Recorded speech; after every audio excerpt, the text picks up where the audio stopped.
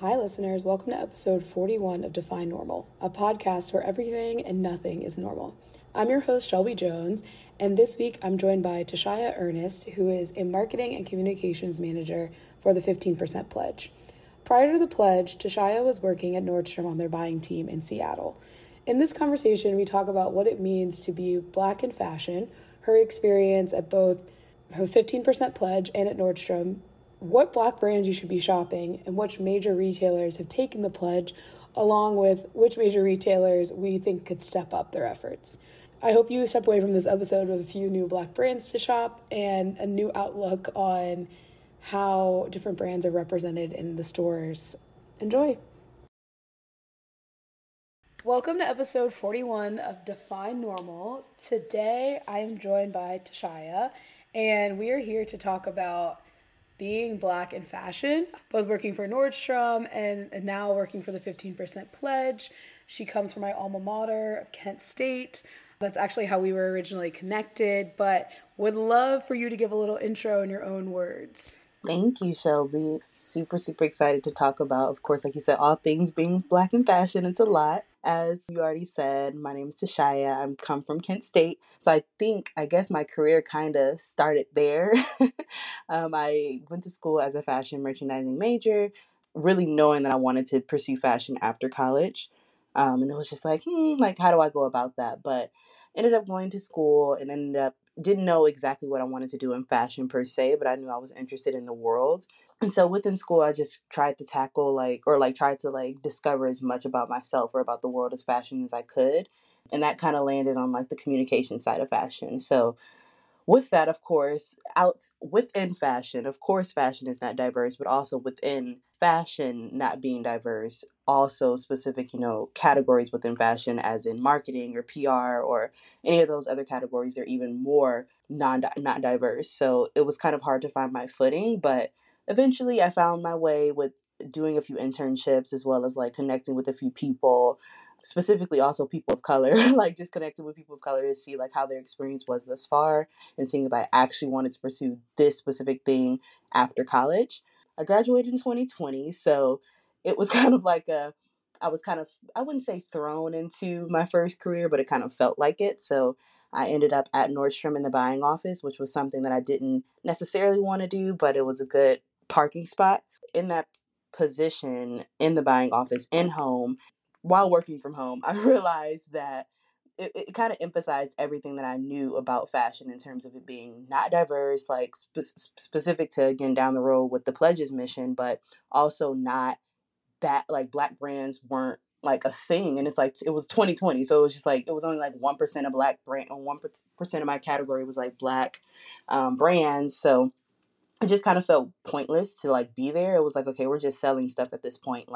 Nothing has a purpose. We're just being ultimate capitalists, and it just felt weird. So it's just okay, so how do I find a mission behind this? And that kind of is what led me to finding deep interest in the Pledge. And I had been following Aurora James for a while since college. So it was always she was one of those top, Black women in fashion, her and a few other women that I were long time admired. And so it was kind of divine that she ended up starting an organization that was directly connected to the passion that I have found within the space.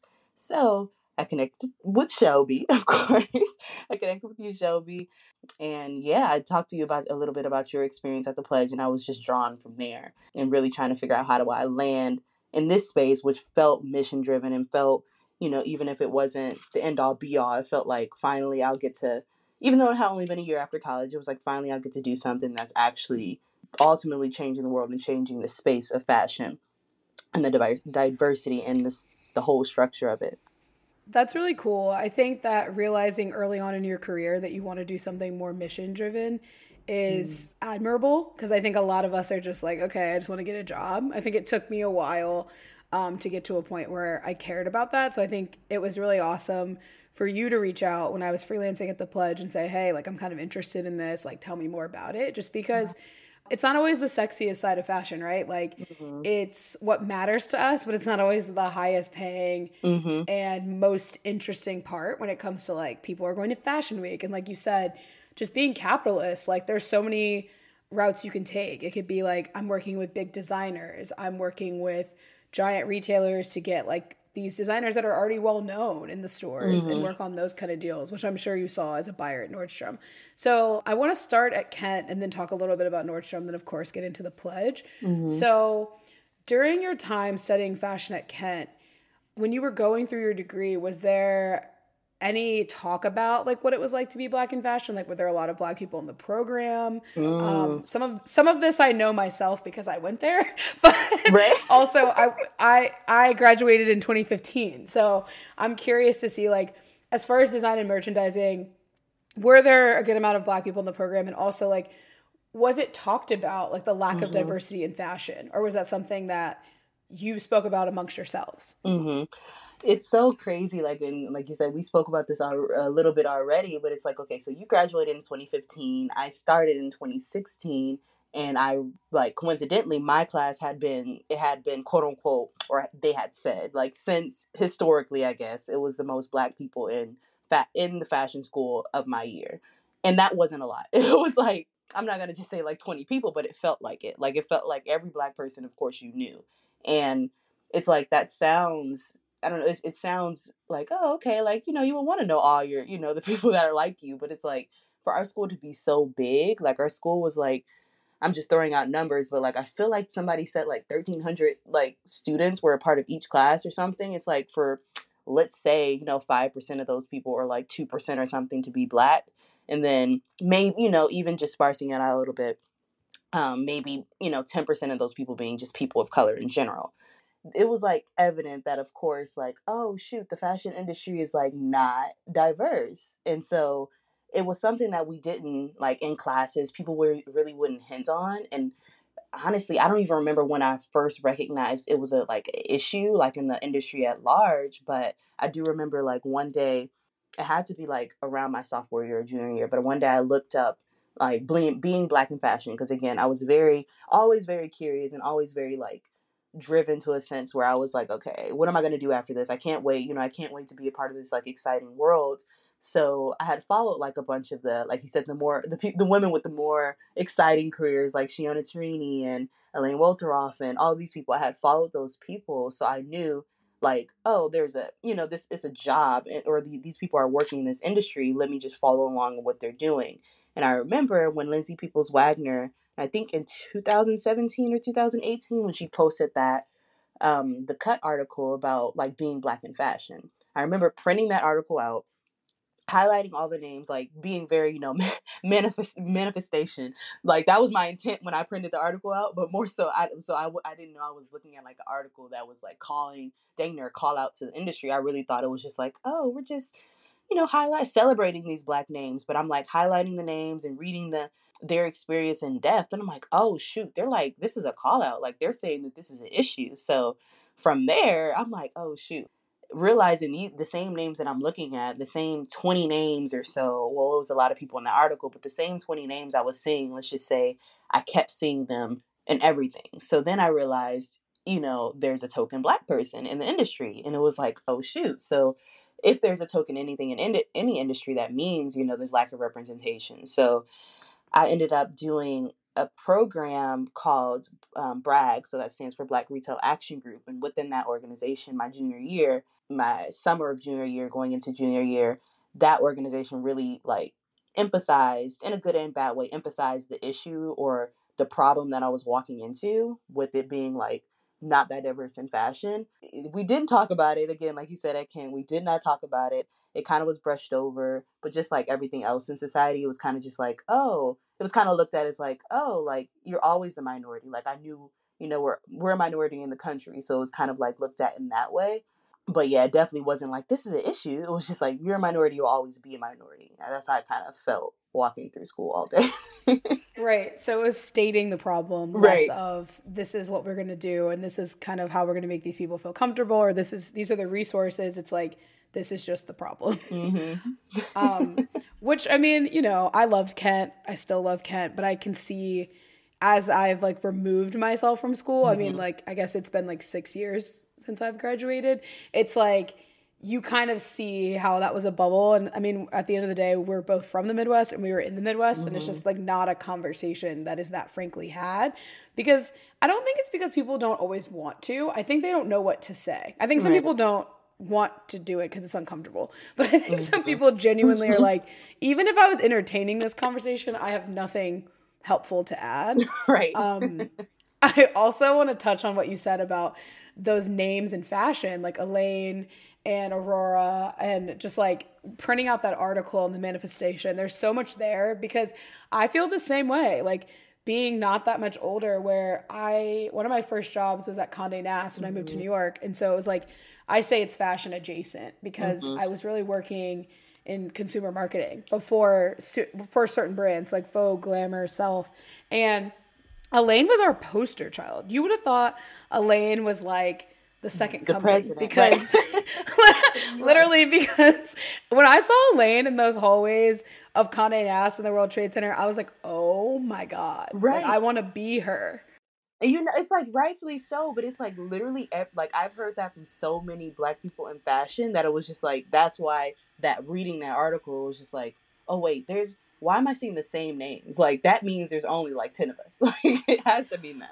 100%. And I feel like you have to come from a certain background. Like I think Elaine has been a trailblazer for so many of us, and I was just so excited about the work she did. But to your point, if she's the only one, I mean, I'd walk around that building and just feel odd in certain settings where I'm like, okay, like I'm not like a white woman who, is wearing this or doing this. Right. And I think to me, that made me like disinterested in fashion as a career. Yeah.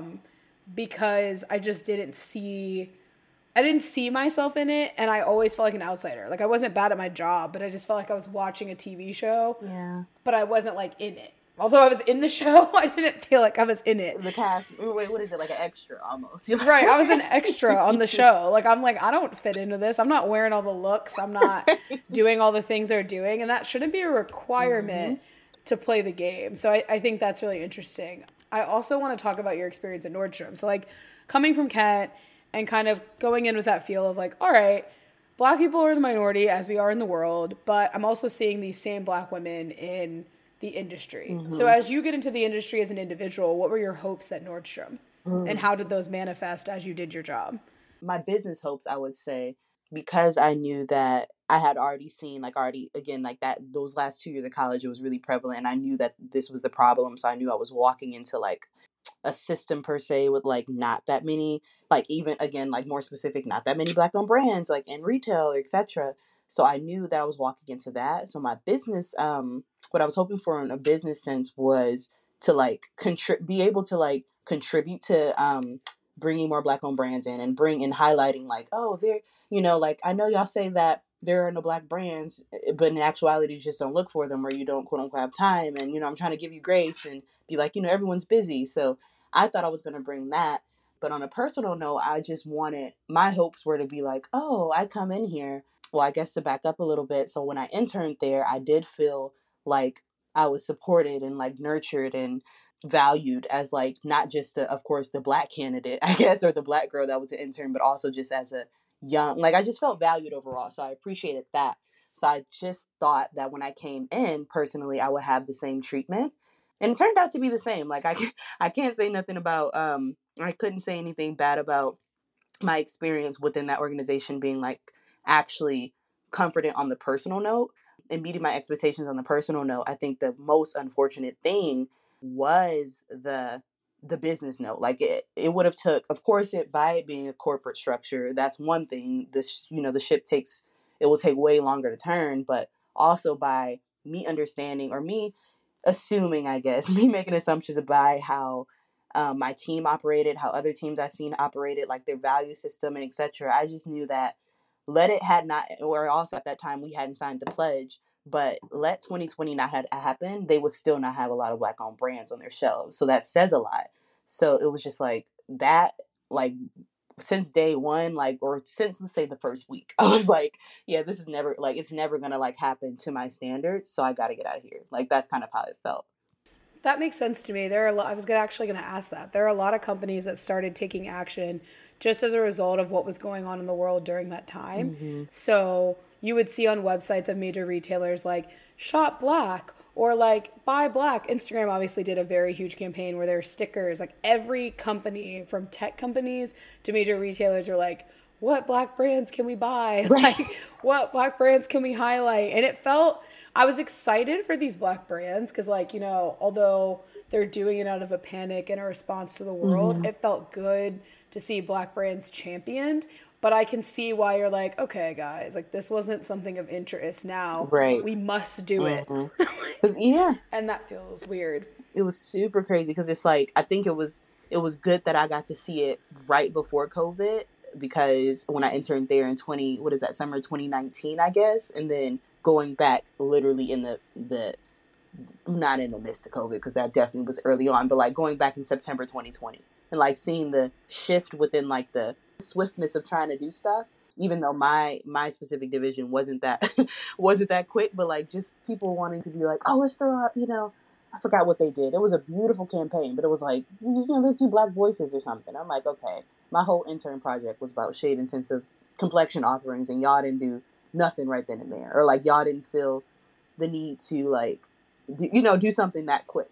Like do something as quick as this now that, you know, people are being called out on Instagram. So yeah, because you were already thinking about it. If your intern project in summer 2019 was about complexions and like different shades, and that's like, oh my god, great project, but that's not something we're implementing. We'll do that now. Year. It's an emergency to get black brands going up. I think what's also important in a space that we've already said isn't pretty diverse, to have champions. So for me at Condé, like although I was surrounded by a lot of white women, I had a lot of amazing allies at the company. So my director and then her manager were like very great, both women of color, still keep in touch with them.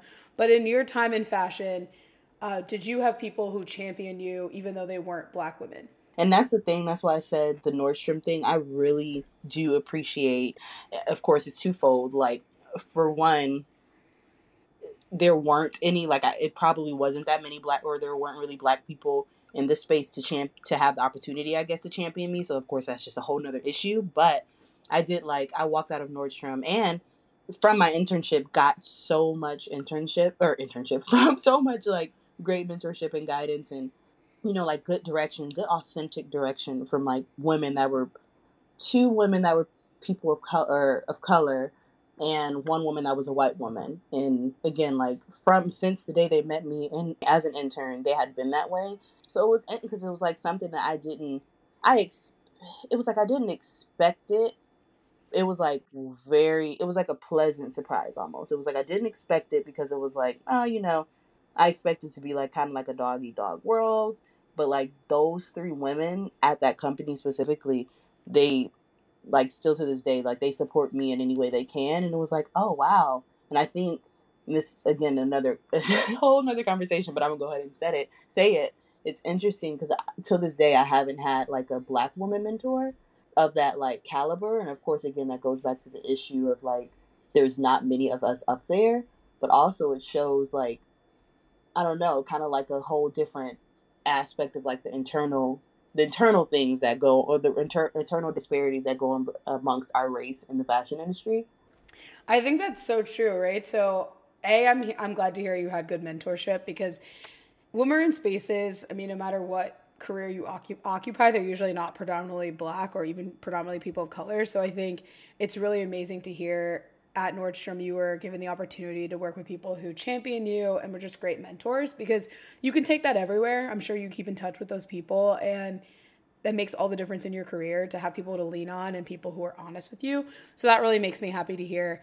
But to your point about not having black women mentors, I think it's so interesting. And it's like obvious, but it's like, it's kind of in the same way that I didn't have a black teacher in college. Like I never had a black teacher until I got to Kent, and the person who was a black professor taught classes about black people. So it was like a class called Black Images, and that's the only time I had a black professor. So black professor, black teacher, who did you take? K through. Side note. I had Okanta. Okanta, my favorite person in the world.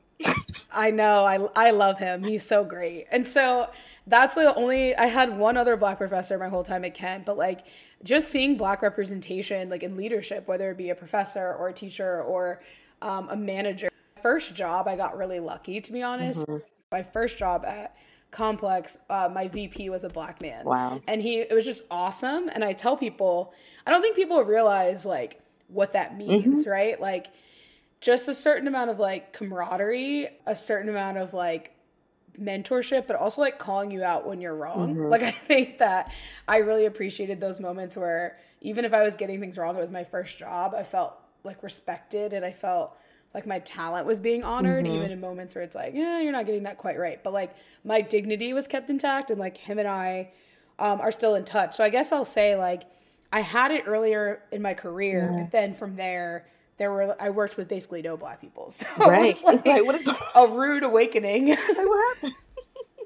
You're right, exactly what happened. And then I just think those allies make all the difference. But when we look at those leaders of Black women who are, you know, head of their industry, whether they be VPs or they're editors at major publications, like everyone wants to work for them. Like getting a job with them is so coveted because we're all like, oh my God, wait, I'd love to work for her. Like she's hiring. We're all applying. Right. Everybody in the community. Everybody that's Black in the fashion community. Exactly. So now I want to get into the pledge because you've landed at a job where you are working with Black women and you are working for a cause that you're actually excited about. So first, for those who aren't familiar with the 15% pledge, can you tell us a little bit about it and what you do there? And then we'll go into the mission and kind of what you're doing. So yeah, the 15% pledge, of course, the general spiel would have to be too that, you know, it started in 2020 post, you know, this racial uproar and when we were all protesting. And of course, here come companies like putting up the black square and everything like that and saying how much they support us and how much they'll donate, you know, 50,000 and here and there. It's like, okay, 50,000 ain't nothing. That's like a penny to what you make, especially what you make off Black people. So Aurora James decided to do like an Instagram call out, just saying something like, you know, here's what you can do for us, basically. That specific Instagram post just started a whole, within that night, it would had started a movement almost, but then over the course of a week, it started an organization, which in turn now turned into a whole actual nonprofit organization. At the 50% pledge, our main mission is just to, you know, and decrease the racial wealth gap. So like the racial disparities between specifically white and Black folk. And to do that, of course, our initial aim is to get 15% or call out major retailers and corporations to use 15% of their spending power to Black owned businesses, Black or BIPOC owned businesses, actually. So yeah, like that's what we work towards every day. It's only been a year. It'll be 2 years in this May. But what we work towards every day is really just trying to fight and advocate for more Black owned representation. So whether that's Black owned business or Black owned brands, Black owned specific products, Black owned creators, even Black owned artists, we just really are fighting for representation on major retailer shelves and making sure they really disperse that income equally. I love that. And so what exactly are you doing at the pledge? I mean, I know the answer to that, but I want the listeners to hear about your role there. Mm-hmm. So I am the marketing communications manager at the 15% pledge right now.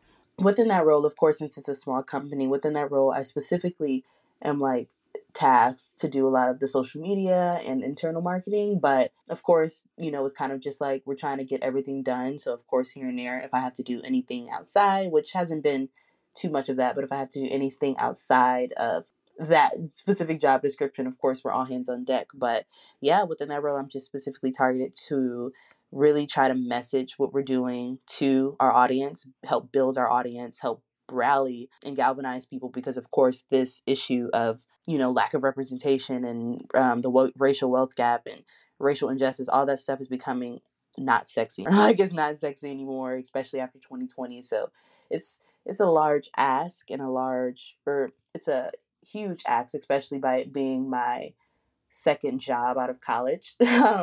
But I was really excited to at least try to take on this role. And yeah, it's been a ride so far.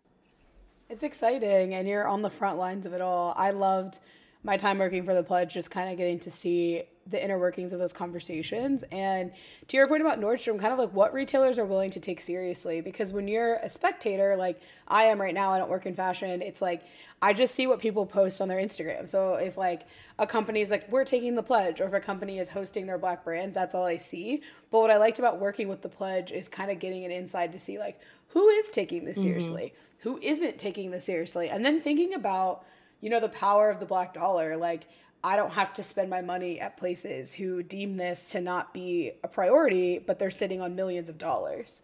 So that's been really interesting for me to kind of think through. And I mean, I have to credit Aurora. I think she fired us all up a little bit to be like, think about how you spend your money. Like, some of these people are blatantly saying no. Right. I loved kind of having an insight on that. And with that said, like, can you tell us about a few brands that have taken the Pledge and kind of what that means? So a few brands off the top of my head, of course, is going to be Nordstrom, just because we talked about it a little bit. But Nordstrom, and they signed on for like, I think, a 10-year contract. And what that means for people to sign the Pledge, everything is different, or they show up in different ways. For Nordstrom specifically, they're devoting a lot of their spending power to Black-owned brands and Black-owned creators, but specifically, of course, trying to increase their Black representation on shelves, which of course for me was like, I've been wanting this to happen. And, you know, like Nordstrom being like truly in my head, like one of the best retailers, one of the best larger retailers or traditional department stores. I think they're one of the best standing. So, and I also think they have the best chance of like pivoting in this new era of like just retail changing in general. So I think to me, they're taking their Pledge serious. They're doing a lot of work that it seems, of course, that's another conversation of like, you never really truly know unless you're on their side looking in. But so I'll probably have a whole different something to say if I started working there tomorrow or something and actually seeing the inner workings. But I think they're doing a really good job because they're actually also hiring people of color to help do this work. So I think that's like a huge part of it. Like, you know, a lot of people are just like, oh, we can put Black-owned brands on shelves, which I don't have any like specific names of retailers that are doing that, but it's like, it's really easy to put a brand on shelf. Like, not really, because like onboarding is hard, but it's technically easy to find a brand. Like from the merchant and buyer side of things, it's easy to find a brand. And especially because, you know, a lot of small businesses are brands that are on shelves. So it's like, you can't come to us and say like, oh, well, it's just hard to onboard brands. So it's like, that's just, to me, the smallest piece of the pie. But when I see these retailers like Nordstrom or Sephora that are building out like incubators for Black entrepreneurs, other capacities and facets of their business, that's where I think you're doing the work. And of course, we can get impatient because I'm like, dang, I just wish you know, by tomorrow, your 15% of everything is Black. But yeah, I'll have to settle and be like, you're making progress.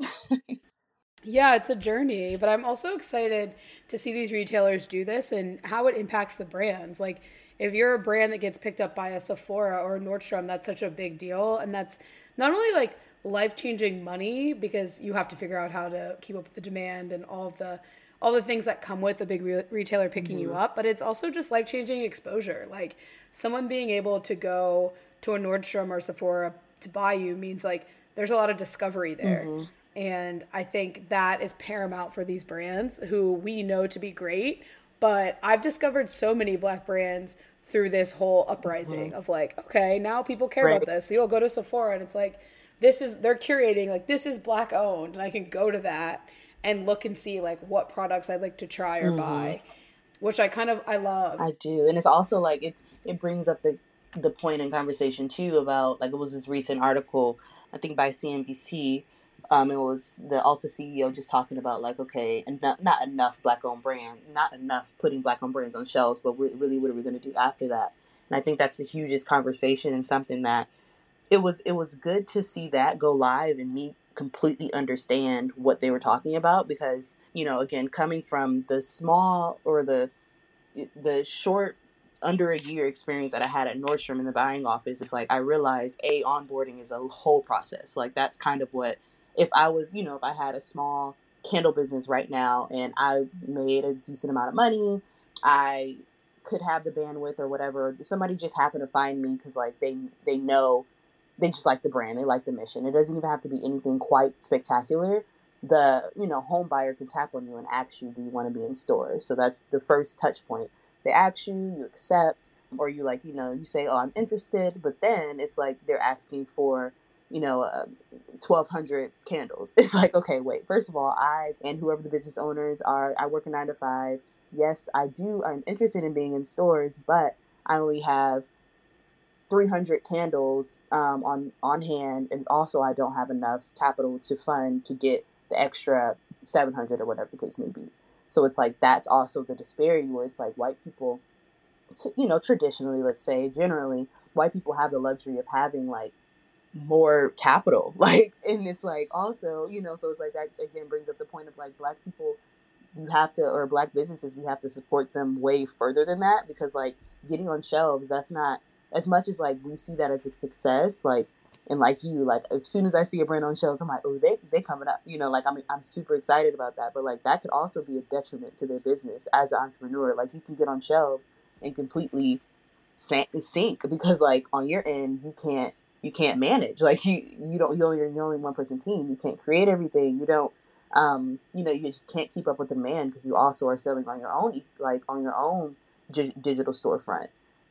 So yeah, like brands also, and like the whole society, like we also have to show up for black owned brands after that. Like how do we support them after we get them on shelves? Like how do we continue to make this support, how do we continue to support them in order for their business to thrive and actually be sustainable versus just being like, oh, you're finally on Target shelves and then boom, like, Yeah, 100%. I think that it's a good insight to share that there's such a process going from seeing, like, getting tapped by like a Nordstrom or Sephora to getting the capital. Because to your point about funding, like, statistically, white people have more access to funding, and also just like being able to ask, like, family or like raise VC Mm-hmm. funding, like they're more likely to receive it. And it's harder, and it can be to your detriment to get like a giant Nordstrom order and be like, wow, I Right. really don't know how I'm doing this. Like, I don't have the capital to front it. I don't have a warehouse to Mm-hmm. store it. My logistics aren't quite figured out yet. And that could be a lot of pressure. It's like, I need money to Yeah. do that. So, how am I doing that? So, yes, our support for black brands have to go even further than they are now. And it also just like transparency. Like, I think that that's not something, what you just broke down is not something that's often talked about. I think we all are just celebrating that they're on the shelves without thinking about what it takes for them to get on the shelf. And I think my time at the Pledge honestly opened a little bit of a window, but what you broke down was even more helpful. Another question I have is, how do you feel about brands that kind of take the pledge? So they're definitely not taking the official pledge, but they're doing whatever they can to like promote black brands without fully doing it. So like my example, I'm going to call them out, is like a Target. So Target's doing so much with black brands, but they're not doing 15% pledge level. So like how does it make you feel when you see people or retailers kind of take the I feel pledge? like it's so interesting, like, because, like you said, it's the Target example. It's like prime example. It's like we can almost, like, people, Target, Walmart, etc., like all the bigger retailers, we can sit back and be like, oh, well, I get it because, like, they're a huge corporation. Like, Target's so much bigger than Nordstrom or Macy's or whatever. But it's like, at the end of the day, like, that looks like when you don't, to me, like, if you're not taking like if you're steering away from something that is like has been at the forefront of your, I'm pretty sure someone large has brought it up to them in their meetings because like they got called out so many times. So it's like I'm pretty sure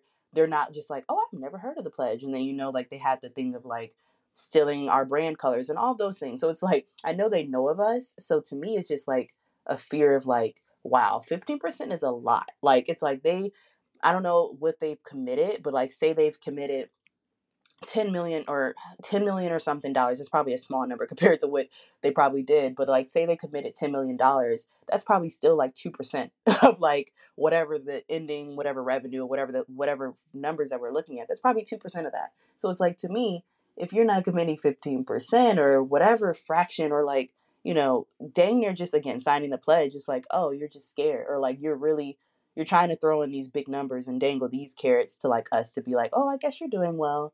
But no, like you still have so much more to give, like rightfully so, back to our community.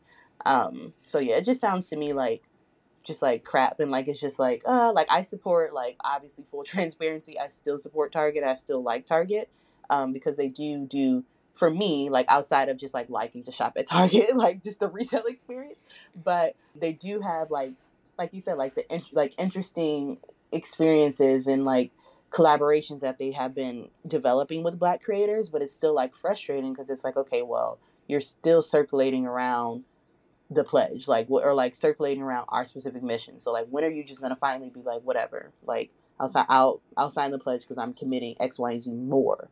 Right. It feels like a project to me. And I love the stuff they're doing, like even for Black History Month, like the t-shirt collabs they're doing.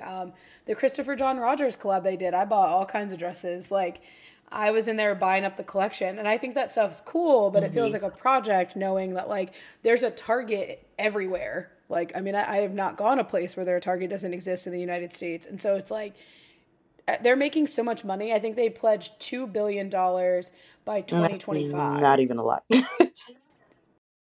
But it sounds like a lot if you would have if you read it quick on Facebook and you just keep scrolling, like, and you'd be like, oh, I was in Target yesterday and they got Black owned brands. Like, it sounds like a lot, but it's like, nah.